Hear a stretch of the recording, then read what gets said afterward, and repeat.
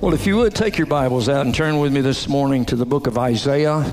We're going to be in Isaiah chapter 52 to start out with. Now, I know I read a lot of scripture when I preach. I heard a pastor this morning on TV, and he only read two little scriptures, you know, and he's like, well, I didn't mean to read so much scripture. I'm like, who can say it better than God, right?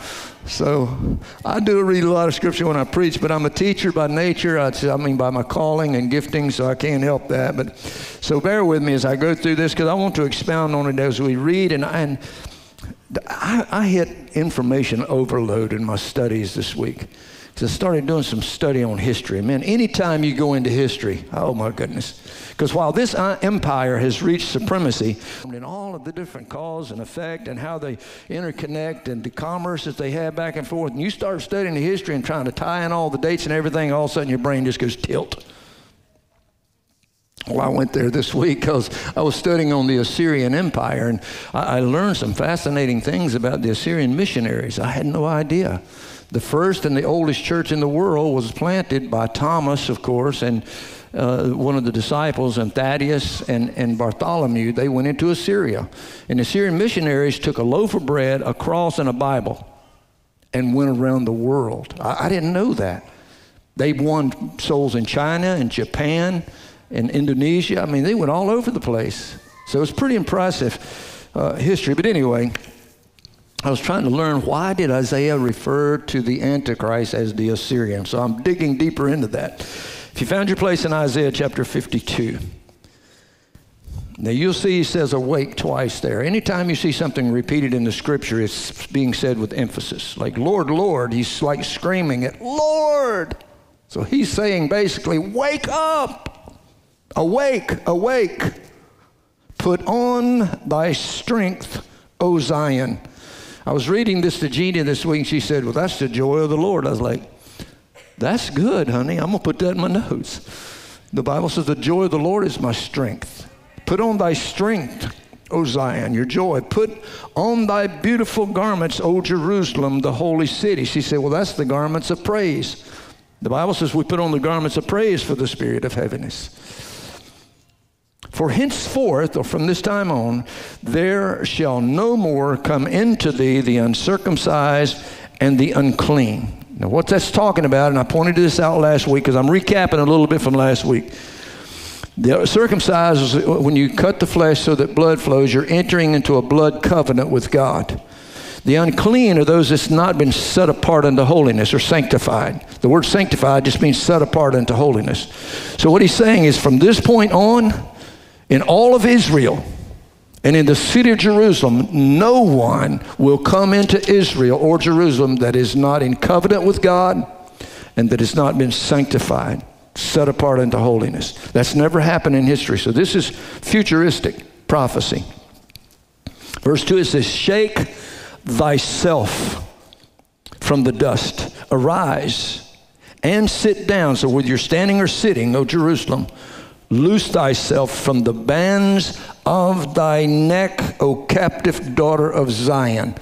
Now, what is a band on your neck? We sing a song talking about breaking the shackles. But I see it also, and the Bible refers to the band on your neck as the yoke. So we put a yoke on an oxen to control it. Well, Satan puts a yoke on you to control you. So does Jesus. He says, learn of me, take my yoke upon you. For my yoke is easy and my burden is light. So when you put his yoke on, he pulls the load for you.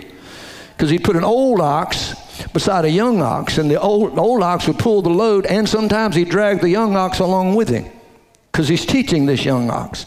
But Satan doesn't put a yoke on you to make your life easy. He puts a yoke on you to control you and to hold you back and to hold you down.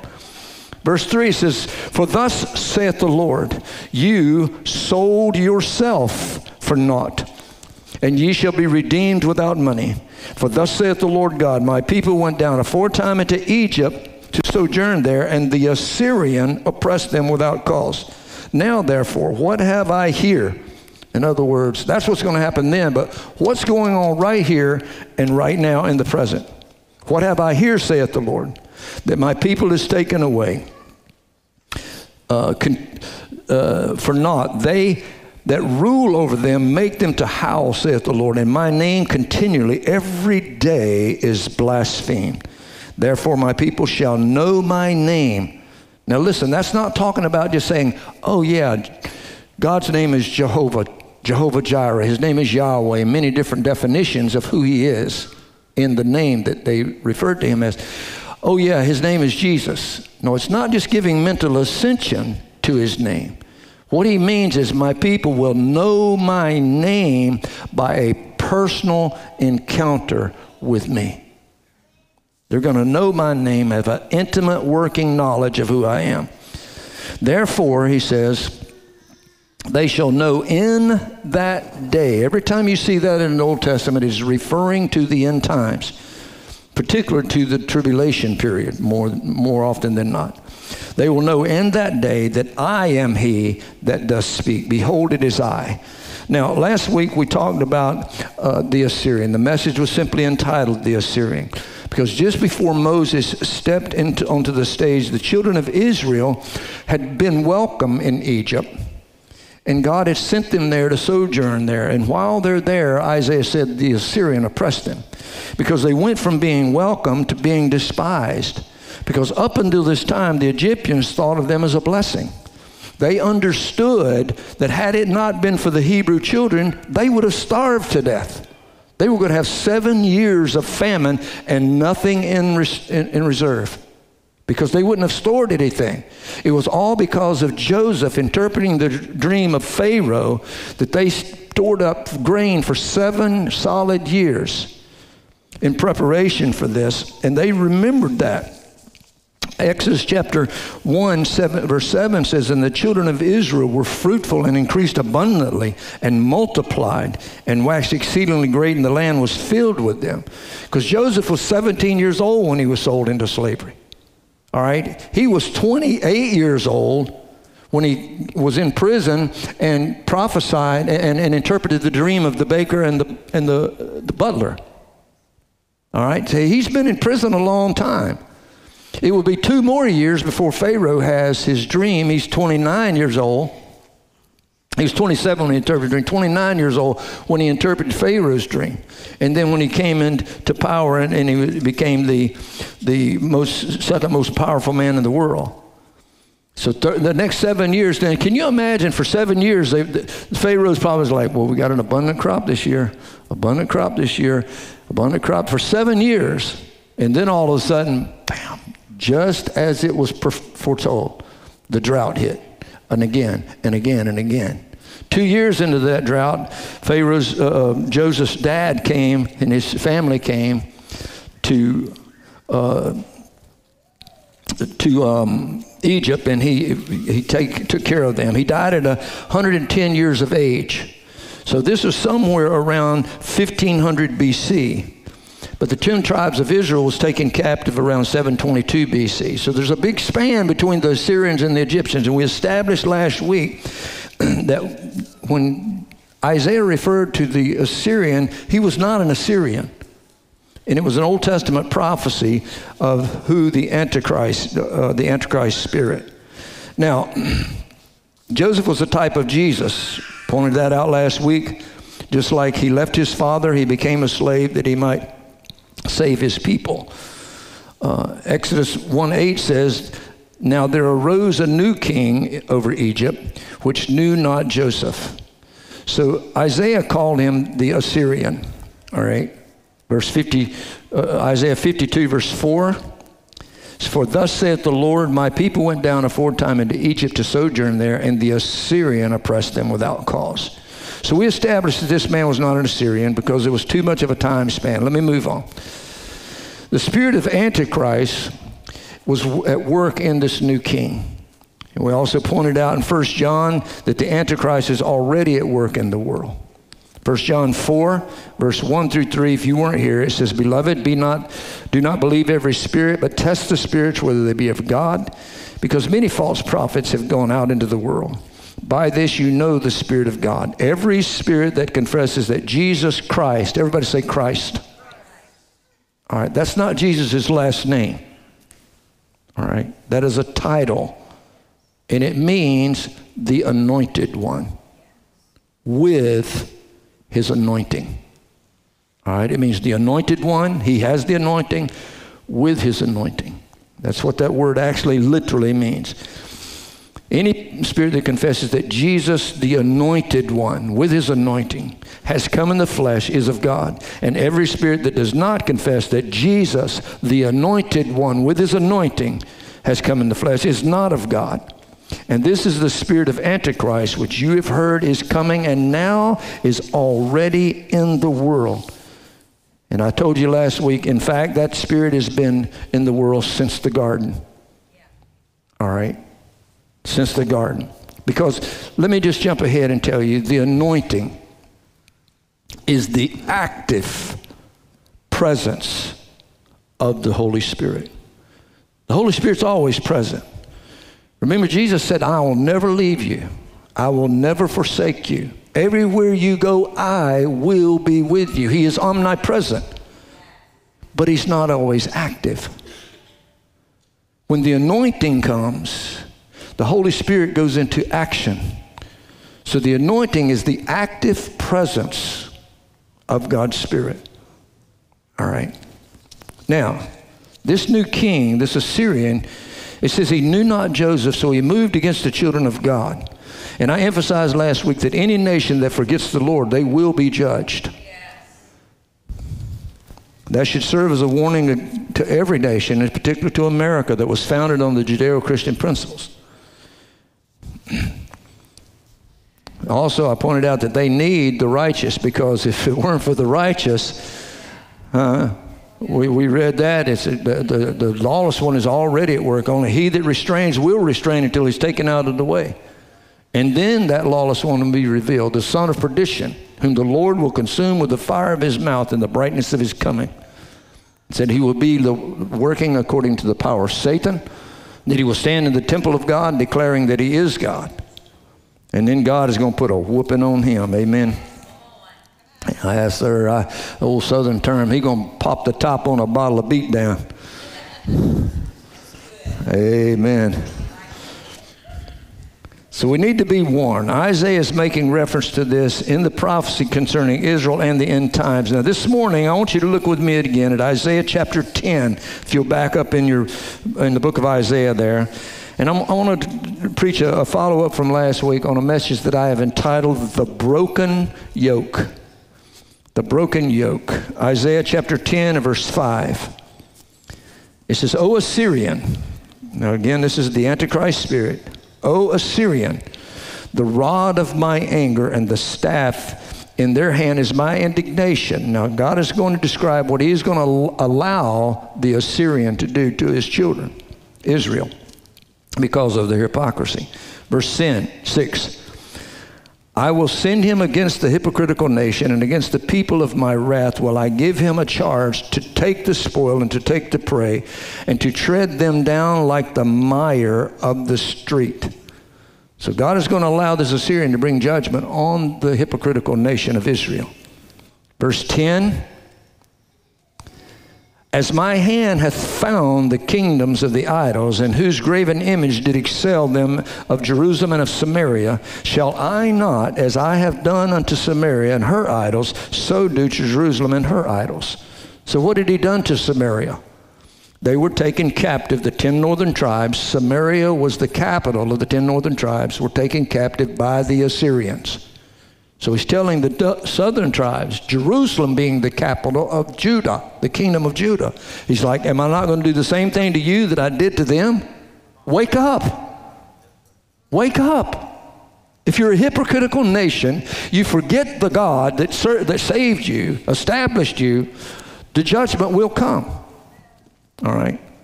Verse 12. Wherefore it shall come to pass. All right, that is fast forwarding to our day and time. It shall come to pass in the last days that when the Lord hath performed his whole work upon Mount Zion, that's Israel, and on Jerusalem, talking about what he's going to do just with the Jewish people, he said, I will punish the fruit of the stout heart of the king of Assyria. That is speaking specifically of the Antichrist himself, the man in whom this spirit will enter. All right, that Spirit's going to enter into an individual in the end time, and he will be the Antichrist personified, this Assyrian personified. And the glory of his high looks, God's going to deal with him. Now, I want you to hold your place there, and we're going to look at Zechariah for just a minute. Zechariah 14, because he talks about the same thing that's going to happen. Zechariah 14, verse 1. This is 520 BC. This is 180 years after Isaiah has prophesied. Isaiah is prophesying around 700 BC. So 700 years before Jesus came, he's foretelling this. Zechariah is foretelling this 520 years before Jesus came. Verse 1, behold, the day of the Lord is coming, and your spoil will be divided in your midst. For I will gather all the nations to battle against Jerusalem. That grieves me right there when I hear that, church. America stands with Jerusalem today. But the day will come when not even America will stand with her. That saddens me. I will gather all the nations to battle against Jerusalem. The city shall be taken, the houses rifled, the women ravished. Half of the city shall go into captivity, but the remnant, everybody say the remnant of the people shall not be cut off from the city. Then the Lord will go forth and fight against those nations as he fought in the day of battle. And in that day, there you see it again. It's all through the Old Testament, referring to the tribulation. In that day, his feet, I love this, man. I can't help it. I get excited every time I read it. In that day, his feet shall stand on the Mount of Olives, which faces Jerusalem on the east. And the Mount of Olives shall split in two from the east to the west, making a very great valley. Half of the mountain shall move toward the north and half towards the south. Then you shall flee flee through my mountain valley, for the mountain valley shall reach from Azel. Yes, it shall reach. You shall flee as you fled of the day of the earthquake during the days of Uzziah, king of Judah. Thus the Lord my God will come, and all the saints with you. Look at your neighbor and says, that's you. That's talking about you and I, church. Because he comes with the saints. That's us. The word saint just means those that's been set apart unto holiness, sanctified. That's where they get the word saint from. That's us. We're going to have a ringside seat to see his feet touch down on the Mount of Olives. See that thing split in two, and a river start flowing of living water from one sea to the other. Oh my goodness, it gets better. Listen. Verse 5, then you shall flow. I read that. Verse 6, and it shall come to pass in that day that there will be no light. The light will diminish. It shall be one day which is known to the Lord, neither day nor night. But at evening time it shall happen that it will be light. Why? Because the light of the world has just set foot on planet Earth, terra firma. Now just a picture this. Right now I can hold my hand up and there's a shadow right there. Just imagine there's no shadows anywhere. Because darkness is completely, totally, and entirely expelled. Because the light of the world has entered into he's getting ready to set up his kingdom. This is the end of the tribulation. He's getting ready to set up the millennial reign.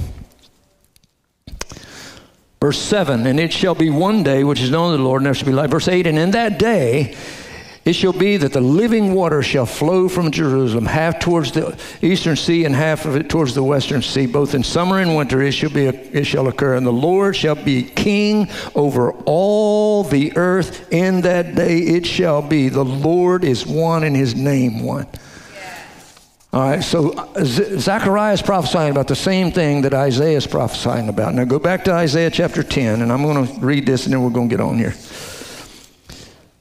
Verse 20, Isaiah 10, verse 20. It shall come to pass in that day that the remnant of Israel and such as are escaped from the house of Jacob, that's the flight of the sun-clothed woman you find in the book of Revelation, shall no more again stay upon him that smote them. In other words, he's not going to account on the Antichrist anymore, but shall stay upon the Lord, the Holy One of Israel, in truth.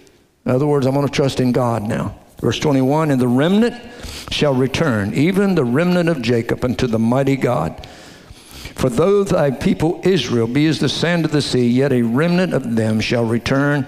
The consumption decreed shall overflow with righteousness. For the Lord God of hosts shall make a consumption even determined in the midst of the land. Therefore, verse 24, thus saith the Lord God of hosts, O my people that dwell in Zion, be not afraid of the Assyrian. He shall smite thee with a rod, and he shall lift up his staff against thee, like in the manner of Egypt. For yet a very little while, and the indignation shall cease, and mine anger in their destruction. And the Lord of hosts shall stir up a scourge for him, according to the slaughter of the Midian at the rock of Oreb. And I told you that's talking about Gideon when he destroyed the Midianites. And his rod was upon the sea, and so he lifted it up in the manner of Egypt. What is he talking about there? It's what Zechariah said. God is going to fight in that day as he fought in the day of battle. And Isaiah is saying, the same thing that I did to the Egyptian army when I stretched out the rod, the sea split, my people walked across on dry ground. The Egyptian army was completely annihilated. The whole army. And what he's saying is in that day, the enemies and the army of the Antichrist will be completely destroyed, just like I did with the Egyptians. All right, do you see this? All right, you with me? Say amen. Now, last week I stopped there. I want you to look at one more verse. I saved it for this week, verse 27. And it shall come to pass in that day that his burden, that's the Antichrist, shall be taken away from off your shoulders, and his yoke from off thy neck. And the yoke shall be destroyed because of the anointing. Let me say that again. The yoke will be destroyed because of the anointing. Let's pray. Father, Lord, I feel your presence this morning. God, teach us today, Lord. Open our eyes, God. Open the eyes of the church, Lord, to see what you're trying to say to the body of Christ, Lord. God, I pray for the anointing today to give me the ability to make this word clear. God, give the hearer the anointing to hear. Lord, you said sometimes we have ears to hear, but we don't hear. We have eyes to see, but we don't see, Lord. God, it's the anointing that opens our eyes and opens our ears. So send it today, I pray. In Jesus' name, amen. Now, Paul and John both stated that the Spirit was already at work. I read that, and I just quoted it, so I'm not going to read it again. It said the lawless one is already at work. Only he that allows will allow until he's taken out of the way. Talking about you and I, the church, the presence of the Holy Spirit. Then that lawless one will be revealed, the son of perdition. And John said it in John 2:18. Now, we'll read that. It says, little children, it is the last hour. And as you have heard, the Antichrist is coming. Even now, many Antichrists, those that are against anointing, all right, they have come, by which we know that it is the last hour. The Antichrist just simply means what it says, anti, against, Christ, the anointing. The anointing and with his anointing.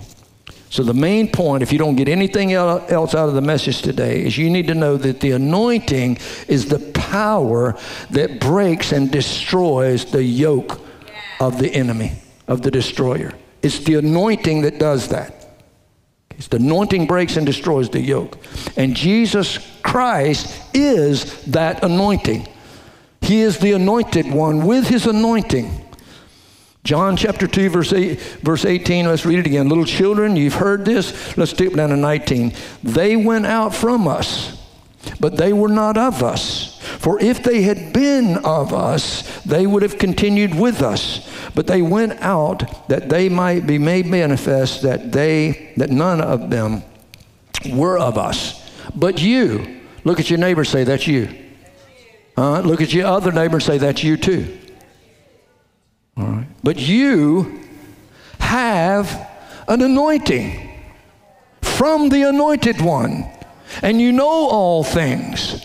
All right, let's stop there in just a minute and look at it. There's they, and then there's you. All right, what's the difference? The anointing. Those that went out from us, that was not of us. They were here with us, but they went out from us because they were not of us. Because if they had been of us, they would have abided. But they went out because they're not of us. And then there's you. What's the difference? The anointing. One is anointed, the other's not. Are you seeing this? Say amen. Church, are you seeing this? Say amen. Are you seeing this? This is good stuff here. Verse 27, but the anointing which you have received from him, it abides in you. And you do not need that anyone teach you. But as the same anointing teaches you concerning things, and it is true, it is not a lie, and just as it has taught you, you will abide in him. You see, the power that breaks the yoke is the power that was and is abiding in Jesus Christ, the anointed one. And it also abides in God's little children, he said. Little children, this anointing, it's in you. It abides in you. It's been given to you by the anointed one. He was anointed and you are too.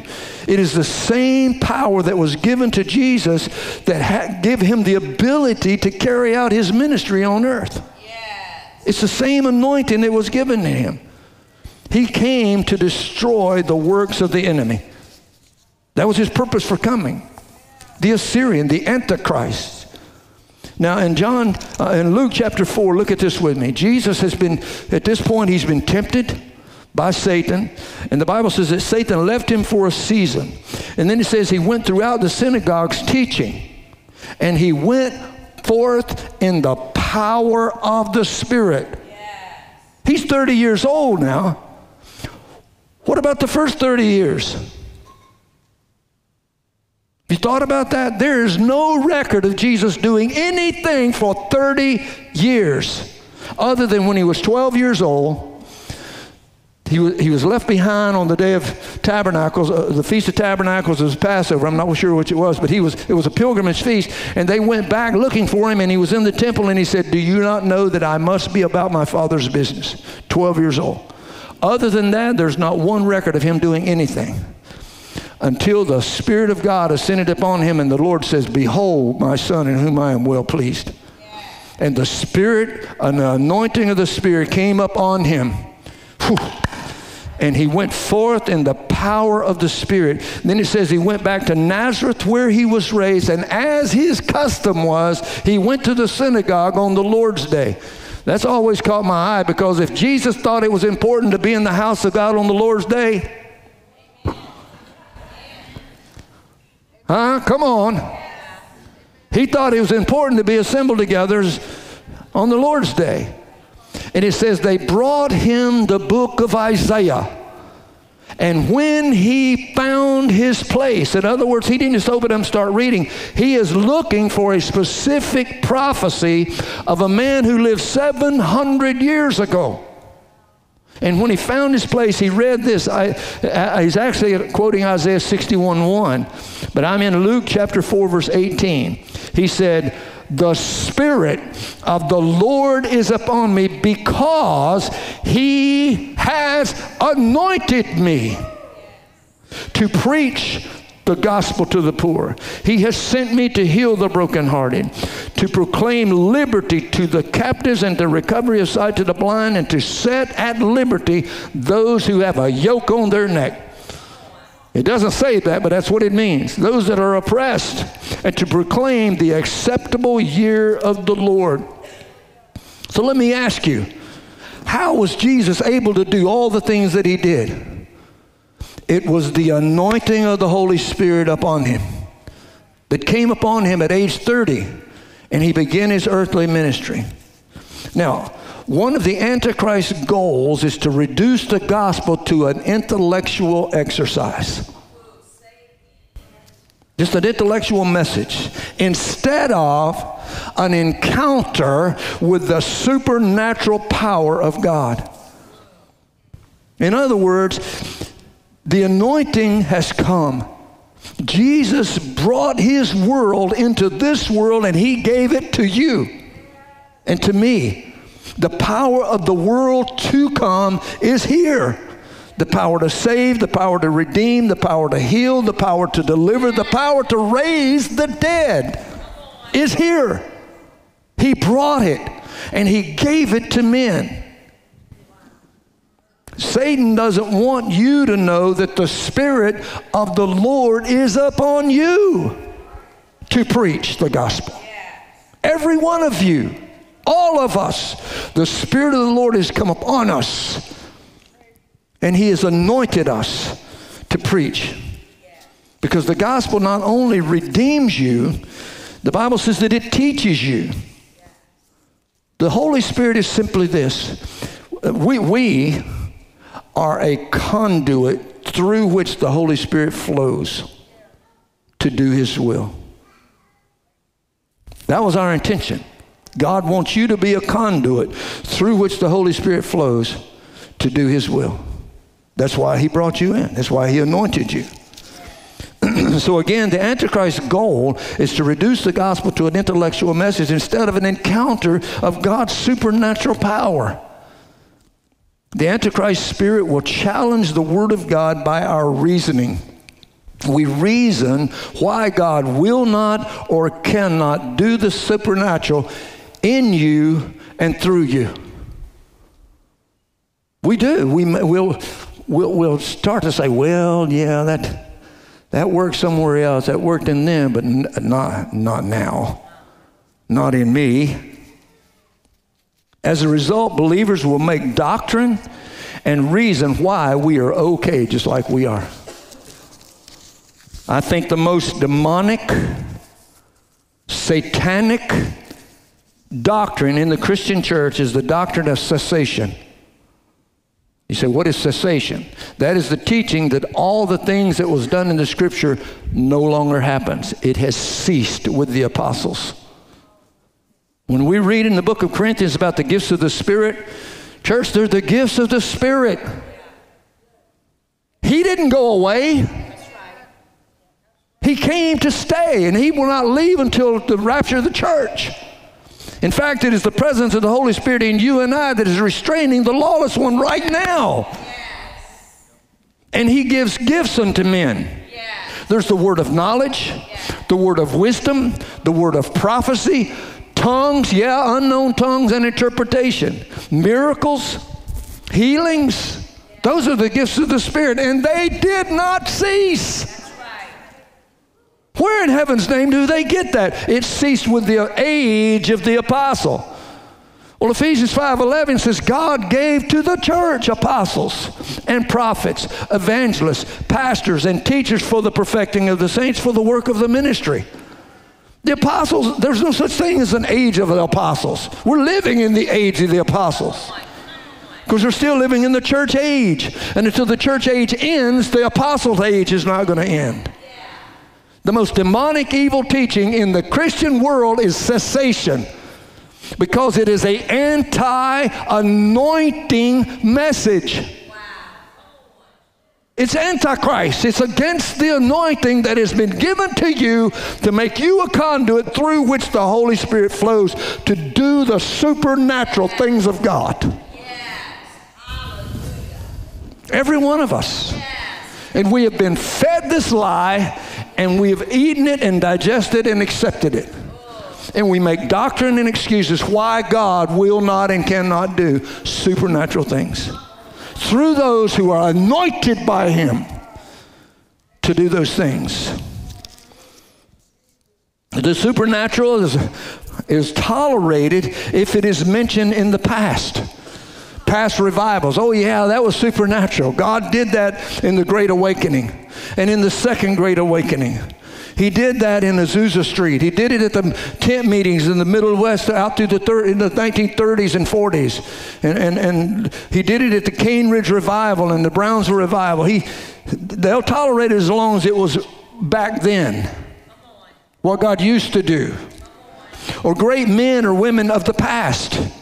John and Charles Wesley, and Jonathan Edwards, and Charles Finney, Evan Roberts, and D.L. Moody, and William Booth, Smith Wigglesworth, John G. Lakeson, Jack Coe, A.A. Allen, Amy Semple McPherson, Catherine Kuhlman, Maria Woodworth Etter. Yeah, God, the anointing was on them.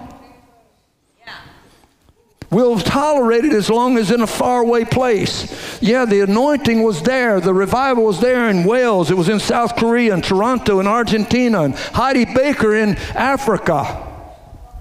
The problem is it's never here, it's never now, and it's never in me. We can tolerate it then on them over there, but not now, not here, and not in and through me. It's a lie of the Antichrist. Many have accepted this Antichrist belief that God will not do it now. He will not do it here, and he would never, ever do it through me. So I ask you this morning, whose report will you believe? Because 1 John 2, let's read it again, verse 20 says, you, and talking to the little children, verse 18 said, little children, you have an anointing from the Holy One, and you know all things. In other words, the teacher's right there with you to teach you anything that you need to know when you need to know it. He told the disciples, I will teach you in the very hour that what you ought to say. Church, I've seen this happen so many times. I've had it happen in my life. I just take a step of faith and say the first word, Joe, am I lying? And all of a sudden it's like, boom, it just starts coming. And you realize, man, you want to get your notebook out and start writing because you know that the things coming out of my mouth are not coming from me. That's the voice of God speaking through me as I just yielded myself to him. And then he wants to humble us to be little children. Don't be Mr. Because he flattens the hot shots. Come on now. All of a sudden I'm not going to be, oh, I am Mr. So-and-so evangelist. Put up your shingle and all of a sudden you're Mr. Somebody. No, you're not. It's not about you. We're simply a conduit through which the Holy Spirit flows to do supernatural things. Ooh, I'm trying not to go break loose speaking in tongues here because I feel the anointing. Oh, bless God. Oh. I wanted to stop and just have a shout moment. Verse 27 says, but the anointing which you have received from him, it abides in you. And you do not need that anyone, meaning the Antichrist, teach you, in other words, challenge this. But as the same anointing teaches you concerning all things, and it's true and it is not a lie, and just as it is taught you, you will abide in him. Jesus, the anointed one with his anointing. We abide in him. So this Antichrist belief is learned by us. He teaches it to us. And it comes from the Antichrist spirit. In other words, we're going to learn, we're going to receive the spiritual genetic code of our spiritual father, whoever he may be. Are you hearing me? There's people all over the world, hundreds and thousands of people that's gone into Ancestry.com and learn that the man they call Papa all their life is not their Papa. Huh? And you find out that the DNA genetic code you have comes from your biological father, whoever he may be. The same is true in the spiritual realm. Your spiritual DNA, your spiritual genetic code is going to come from your father, whoever he may be.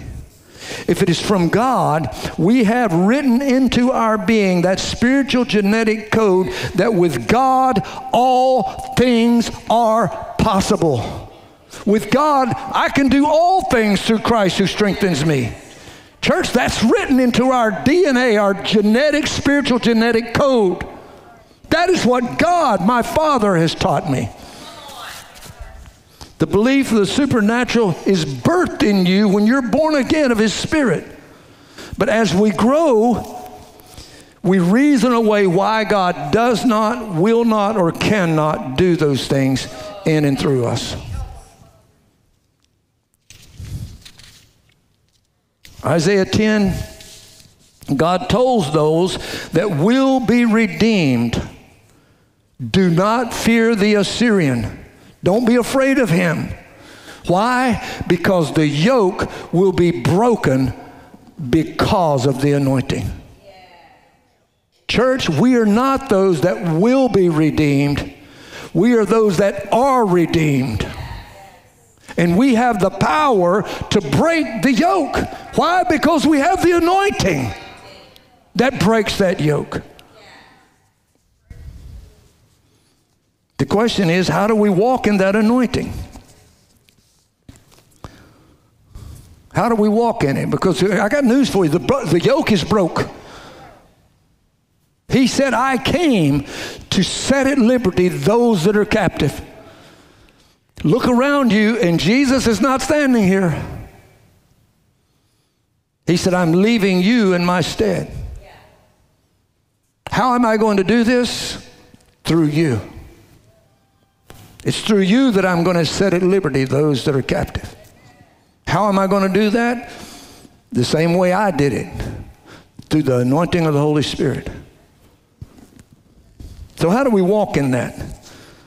1 John 2:18, he says, little children. Everybody say little children. He didn't say men and women. Did you notice that? He didn't say men and women. Little children, it is the last hour. And you've heard that the Antichrist is coming. Even now many Antichrists have come, by which we know that it is the last hour. Verse 20, he says, but you have an anointing from the Holy One. Who has the anointing? The little children. Now that's not literally talking about our kids running around here. It's talking about the attitude of your heart. Can you consider a child? Look at children. These kids are playing around here. I love kids. I always say I find them so fascinating. I'm just mesmerized by them. Your kids, when they come in, I'm like, who wants to talk to you? I'm going to talk to your kids. They're just fascinating. But you know the amazing thing about kids? Well, there's many things amazing about them. They're the most forgiving things. Me and Fuzz used to get in a fight, man. We'd be just knocking each other down. And 5 minutes later, we'd walk around the house with our arms on each other's shoulder. You know, kids are forgiving.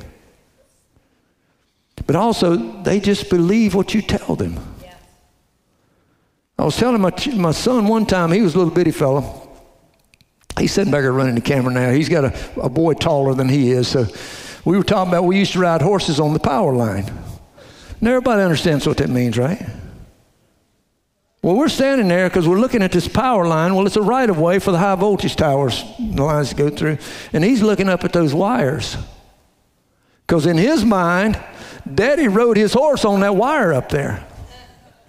When I said I rode my horse on the power line, he thought I meant on that power line. And if I told that boy that Daddy got a horse and rode up there on that tight wire, he would have believed me.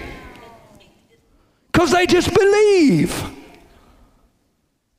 Little children, do you believe what I'm saying to you? You have an anointing. Because when we grow up, we get real smart. Huh? And we can reason and make doctrines and excuses why what God tells us is not true. But he says you have the anointing and it's true and it is not a lie. And you can believe it.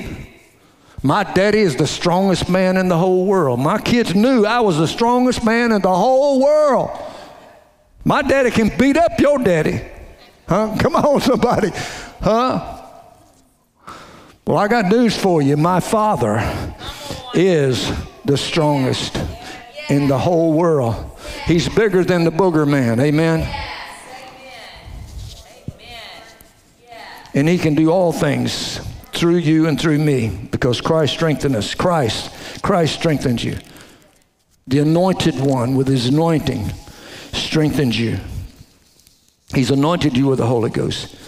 Matthew 18, Jesus talks about that. They brought before him and he says, verse 1, let's read it. And the same time came the disciples unto Jesus saying, who is the greatest in the kingdom of heaven? And Jesus called a little child unto him and set him in the midst of them and said, verily I say unto you, except you be converted and become as this little child, you shall not enter the kingdom of heaven. Whosoever therefore shall humble himself as this little child, the same is the greatest in the kingdom of heaven. And whosoever shall receive such one little child in my name receives me. But whosoever shall offend these little ones, which believe. Do you see that statement? Because everything he's talking about here is based around the fact that they just believe. They just believe.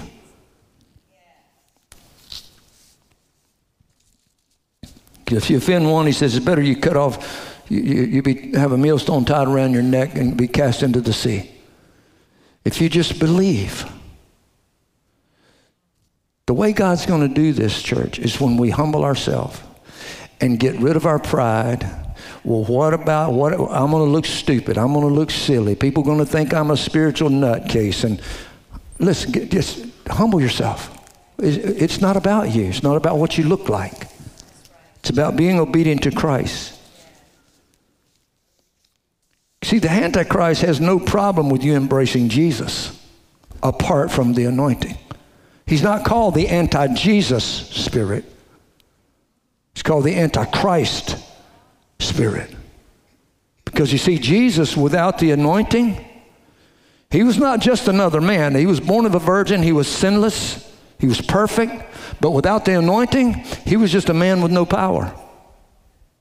We know that because he was 30 years old. He had done nothing. Nothing. Until the anointing came upon him. So it's not the anti-Jesus spirit, it's the antichrist. He don't have a problem with people talking about Jesus. Coming to church and having their intellectual moment and talk about this cute little message that you can go home and you feel good, but there's no power, there's no anointing. He don't have a problem with that. Jesus, apart from the anointing, he would rather you just leave Jesus alone altogether. But if you're going to do the Jesus thing, that's cool. Just don't do the anointing thing. Because then you're tapping into the power of God. And can I back up just a minute and say the anointing came after he was tempted by Satan? Because I thought about that too. Sometimes the anointing comes after you've had a trial. I don't know that that's true or not, but I know that was the case with Jesus. And then Satan left him for a season. He went forth in the power of the Spirit. It is the anointing is what links man to the divine to break and destroy the yoke, the power of darkness. Jesus depended on the anointing. We know that's true because John 5:19 says, then Jesus answered and said to them, most assuredly I say unto you, the Son of Man can do nothing of himself. But what he sees the Father do, for whatever he does, the Son also does in like manner. Now here's our problem. When the supernatural is not exercised, or it is buried under disappointment, we stop giving the Holy Spirit the opportunity to do the supernatural. I had a young lady come to me one time. She said, I want to pray for the sick and see them healed. I said, all right, here's what you do. Go find somebody sick and pray for them. If nothing happens, pray for them again. If you pray for them over and over, nothing happens, go find somebody else that's sick and pray for them. And if you pray for 1,000 people and nothing happens, pray for 1,001. Because it's not about you and it's not about the response you get. It's about your obedience to his word. Yeah. And it's about you being the conduit and giving the Holy Spirit the opportunity to do what he does. Listen, we don't command God. We don't tell him what to do. But we do give him the opportunity to do what he chooses to do by our obedience. I tell people all the time, we lay hands on you, my hands, they're like no different than anybody else's hands. We anoint you with oil. That's just all it is olive oil. There's nothing supernatural about that oil. But the Bible says anoint them with oil, lay your hands on them, and pray. And I have enough confidence and faith in God's word to do what he told me to do. The results is never up to me. The results is always up to him. One of the greatest healing evangelists in our time was Reinhard Bonnke. Millions of people came to Christ. Thousands were healed, supernaturally healed through his ministry. But he said, I've prayed for thousands of people and nothing happened. Pray for somebody else and God heals them. Because it's not up to him. It's not up to you. It's not up to me. But we need to give the opportunity to the Holy Spirit to operate. If you want to see people healed, pray for them. You say, well, what if I pray and nothing happens? I ask you, what if you pray and something does happen? So whether it happens or it doesn't, it's not up to you anyway. So let's give the Holy Spirit the opportunity to use us as a conduit through which the supernatural flows because of his anointing. Amen. Would you stand with me this morning?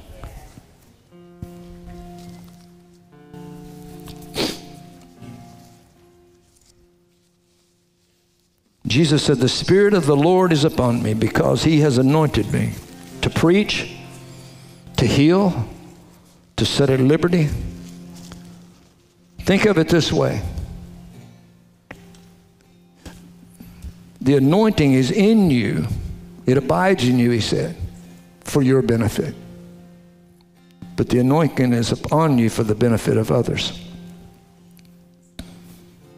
How many this morning, let me ask you this question. How many this morning would love to see the supernatural power of God happen today?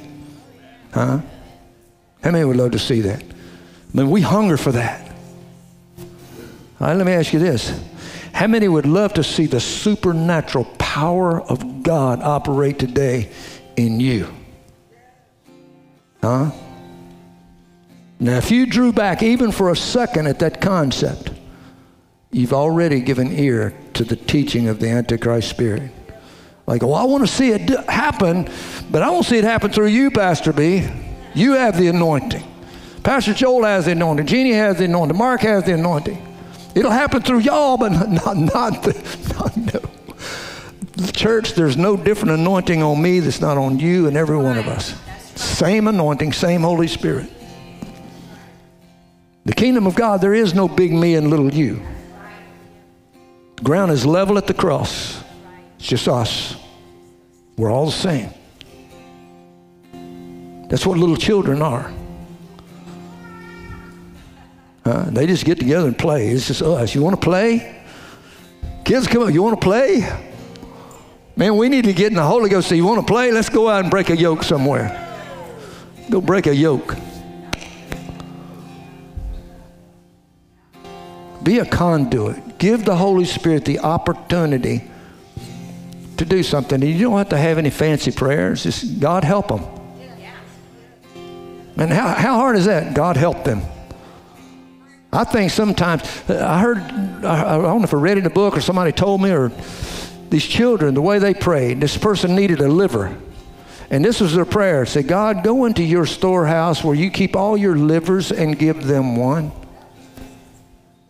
Now, this is the way kids think, you know. Man, if you want somebody with some faith, get a child to pray for you. Because they just believe God will do it.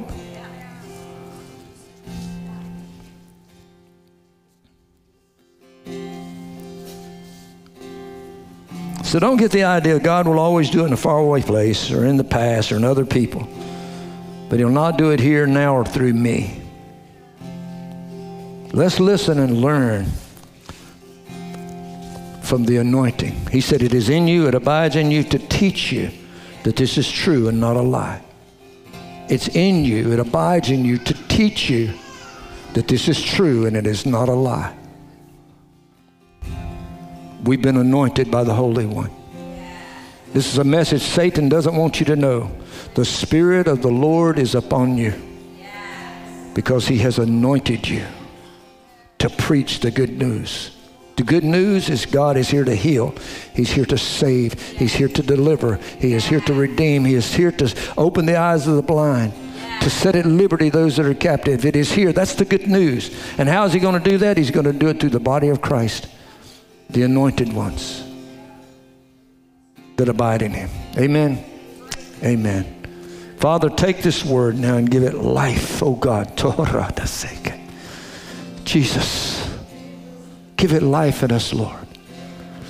And Father, no matter what the results, Lord, I pray that people will step out in faith, Lord, and just be a conduit. Lord, they will just simply obey your word. And Father, somebody needs prayer, Lord, just pray for them. Not giving concern of whether it's going to work or it's not going to work or how am I going to, none of that, Lord. Just do what you said to do. Just pray for them. If they just simply say, God, help this person. God, they need you. Lord, help them. They need your help. In Jesus' name. Just that simple, Lord. But help us, no matter how sophisticated the prayer might sound or how simple it might sound, Lord. Just help us to be obedient, to step out in faith, and give the Holy Spirit the opportunity to do the supernatural, Lord. Because that's why you anointed us in the first place.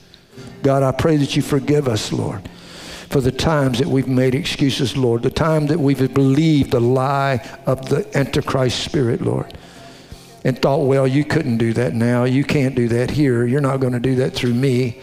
Forgive us, God, for our doubt and our disbelief, Lord, because we know that, God, that limits what you do, Lord. Even Jesus said he could do no mighty works in Capernaum because of their doubt and disbelief. So, Father, forgive us for doubting, Lord. Father, I pray that faith would rise up in us, Lord, that we could trust you and believe you, Lord, that supernatural things are going to happen. In Jesus' name. In Jesus' name. You got a word? Come on.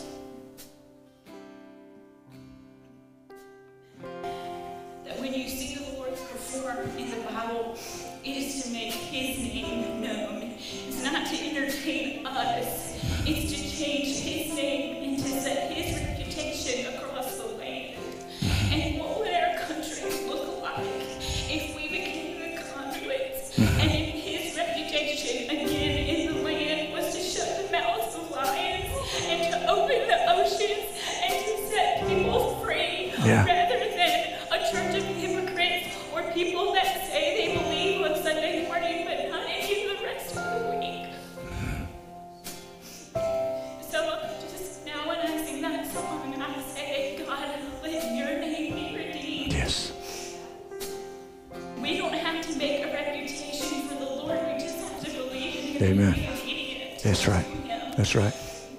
We don't have to prove anything for him, and he doesn't have to prove anything to us because he's already done it. He's already given us the greatest gift. And if he gave us nothing else, that would be enough to keep you through serving him the rest of our days. But we do have the privilege to be the conduit. Amen. So, I just think what kind of revival could start and what could our country look like if we all yielded to him and let his name be lifted high. Yeah. Amen. Amen. Amen.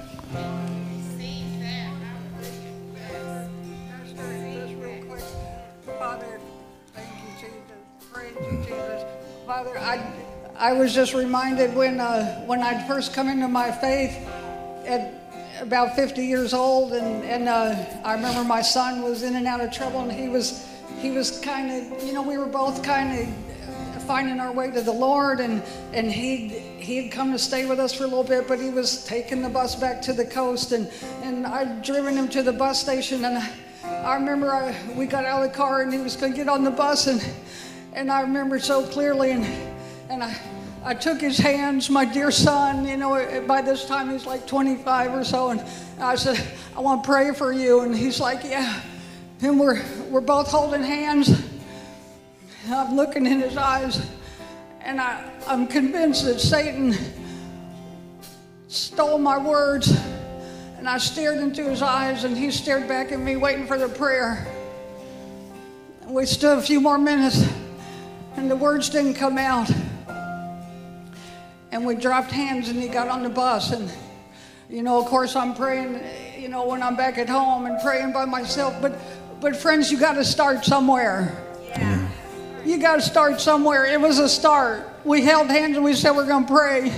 And Satan might have taken my words, but he knew what was in Mama's heart. Thank you, Jesus. Be brave. Oh, just, you know, like you said, I'll pray for you. That's enough. Bam.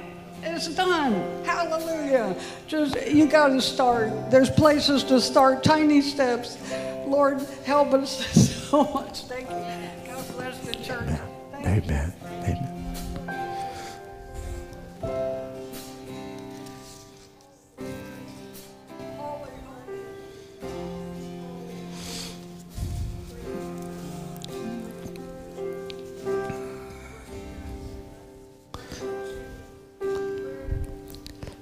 Let me just say,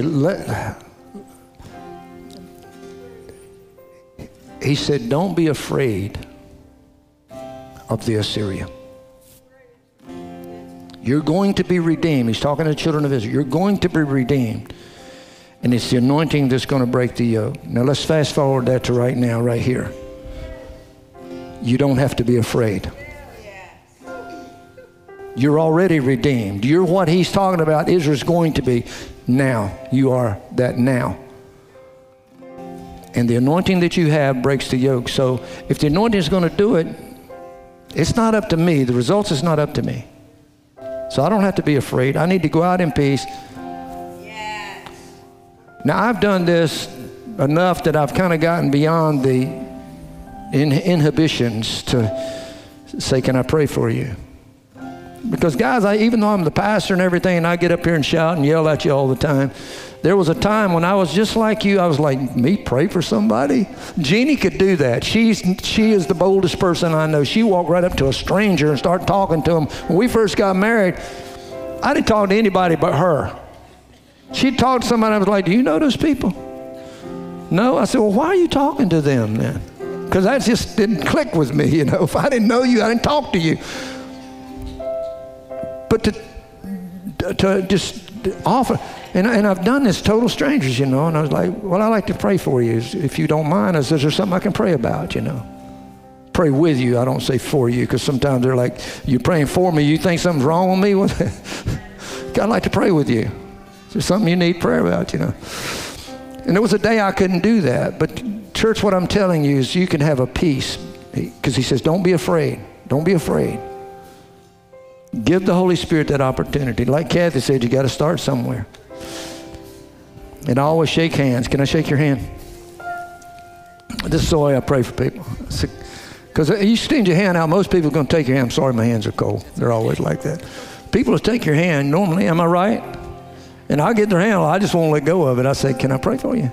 Pray with you, you know. It's like, yeah. And then I'll just pray. And listen, it doesn't have to be complicated. So what's your name? You know, just take your hand. Say, can I pray? What's your name? Nancy. Lord, just bless Nancy. I'm telling you, phew. I've seen the presence of God come into that setting so many times. I told you about this guy. I'm buying a car from him. I'm in the street in front of his house. I'm like, well, before we leave, we'd like to pray with you. Is that okay? He's like, sure. And I said, what's your name? I took his hand. Am I right, Jeannie? That guy was down on the street like this. He couldn't even stand up. He was weeping so hard. Presence of God just fell in that street right there. Not because I'm anything, God, guys, it's not because of me. Because I just opened the door as a conduit to give the Holy Spirit the opportunity to do the supernatural. Yes. Amen. Are you all right, honey? Yes. You all right? Yeah. Lord, bless her. Bless her, Lord. Father, in Jesus' name, bless her, Lord. Bless her, Lord. Yes. Every one of us can do that. And you know, I just... Wouldn't you love to come in here on a Sunday morning and somebody come up and said, I'd like to share a testimony. Pastor, I did what you said. I went and I prayed for this guy, and all of a sudden the power of God fell, and I saw God just heal him or set him free or cast a demon out, just something. I don't know what. And see God begin to move just supernaturally simply because we just give the Holy Spirit the opportunity to show up and show off. Amen. And like Megan said, to establish his name and who he is in the land. Because I found some little children that will just obey me and believe me. And just do the simple thing that I've asked them to do. Because I put that anointing on them that I put on my son. I believe God can do that. I believe he wants to do that. Yeah. This message is going all around the world. This is not just for us. This is for the church, the body of Christ. Let's be the conduit for the Holy Spirit once again. To usher in these last days. Maybe it is a great revival coming. I'd like to be a part of that. Amen. Father God, we ask that you give courage and boldness to the body of Christ, Lord, to step out and do what you commanded us to do, Lord. Father, give us the inhibition that children have. Lord, they'll walk up to another kid they've never even laid eyes on before and say, do you want to play? They don't care what color they are. They don't care how big or small they are. They just see another kid and they come up and say, do you want to play? God, I pray that you would give us that kind of boldness, Lord. To approach people, Lord, and be your hands and your feet and your eyes, your mouth and your ears, Lord. Maybe sometimes we just need to listen. Sometimes people just need somebody to talk to. But Lord, I just believe that if we will open ourselves, God, you will teach us in the very hour what we should do, what we should say, Lord, how we should act, Lord. So God, send your anointing, God, in a powerful way, Lord. The active presence of your Spirit, Lord. Whew. Holy Ghost, go into action through the body of Christ. In Jesus' name. Hunter, take us to the throne, brother.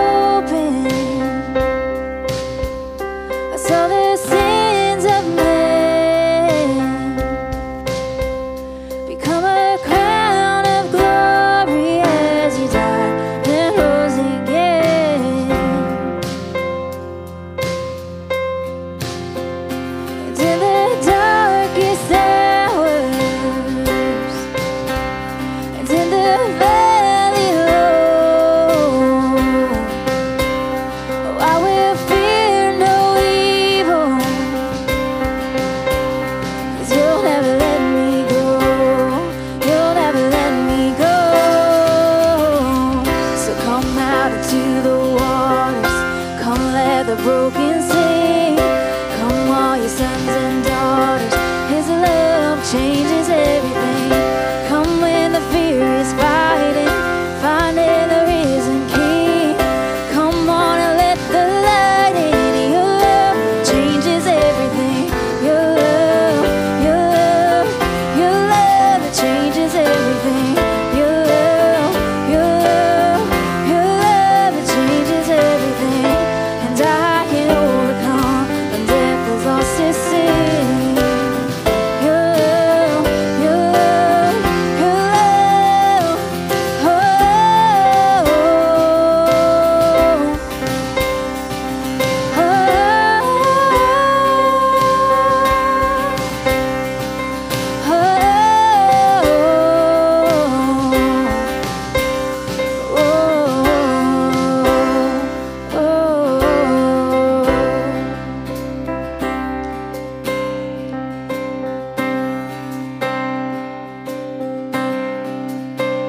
And in the darkest hours,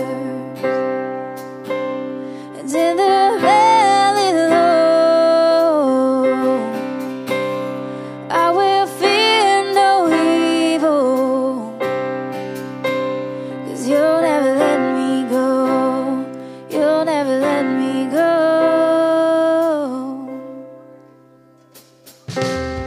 So come out into the waters. Come let the broken sing. Come all your sons and daughters. His love changes everything. Come when the fear is fighting, finding the risen King. Come on and let the light in. Your love changes everything. Your love, your love, your love that changes everything. Your love, your love, your love that changes everything. And I can overcome when death has lost its sting. Your love, your love, your love.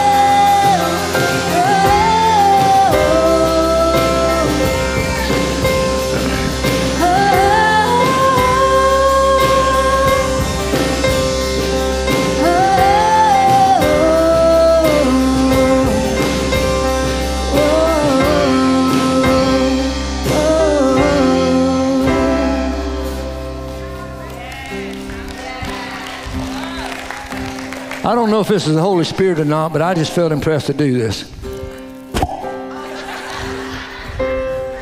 I just pulled the cork out of your conduit.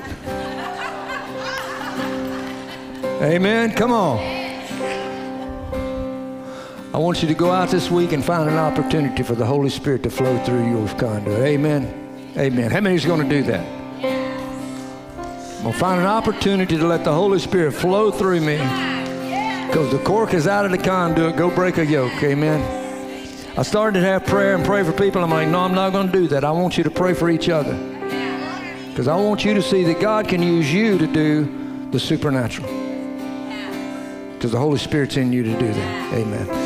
Father, we thank you for our time together, Lord. I pray for the body of Christ, Lord, that we be obedient to you, God, be little children, Lord, and obey your word. God, just do it, Lord. Just do it. Just believe it and do it, Lord. And God, we know that if we will do that, Lord, you'll show up and do your thing, God. Holy Spirit, just show up and show off your work, your power, God. And Lord, when it happens, not if it happens, but when it happens, Lord, help us, Lord, to humble ourselves and realize that wasn't me. That was just simply me being obedient and nothing more. And give all the glory and all the credit and all the honor and all the power to you where it belongs. Now, Lord, I speak a blessing over the body of Christ, Lord. I bless every home that is represented here today, Lord. May it be a refuge, Lord, an escape from the world. And Lord, most importantly, may it be a place where the Holy Spirit is welcome. Now strengthen the family, husbands and wives, parents and their children, siblings one with each other. Lord, I pray a special prayer for those that are walking their journey alone and they're looking for their mate, God. Cause their paths to cross, Lord, that they can find each other, Lord. And that person that is satisfied just living their life with you, God, Lord, you be their comforter, Lord. You be their mate. I pray in Jesus' name. Amen. Amen. God bless you, church. Go out and do something for Jesus. Amen.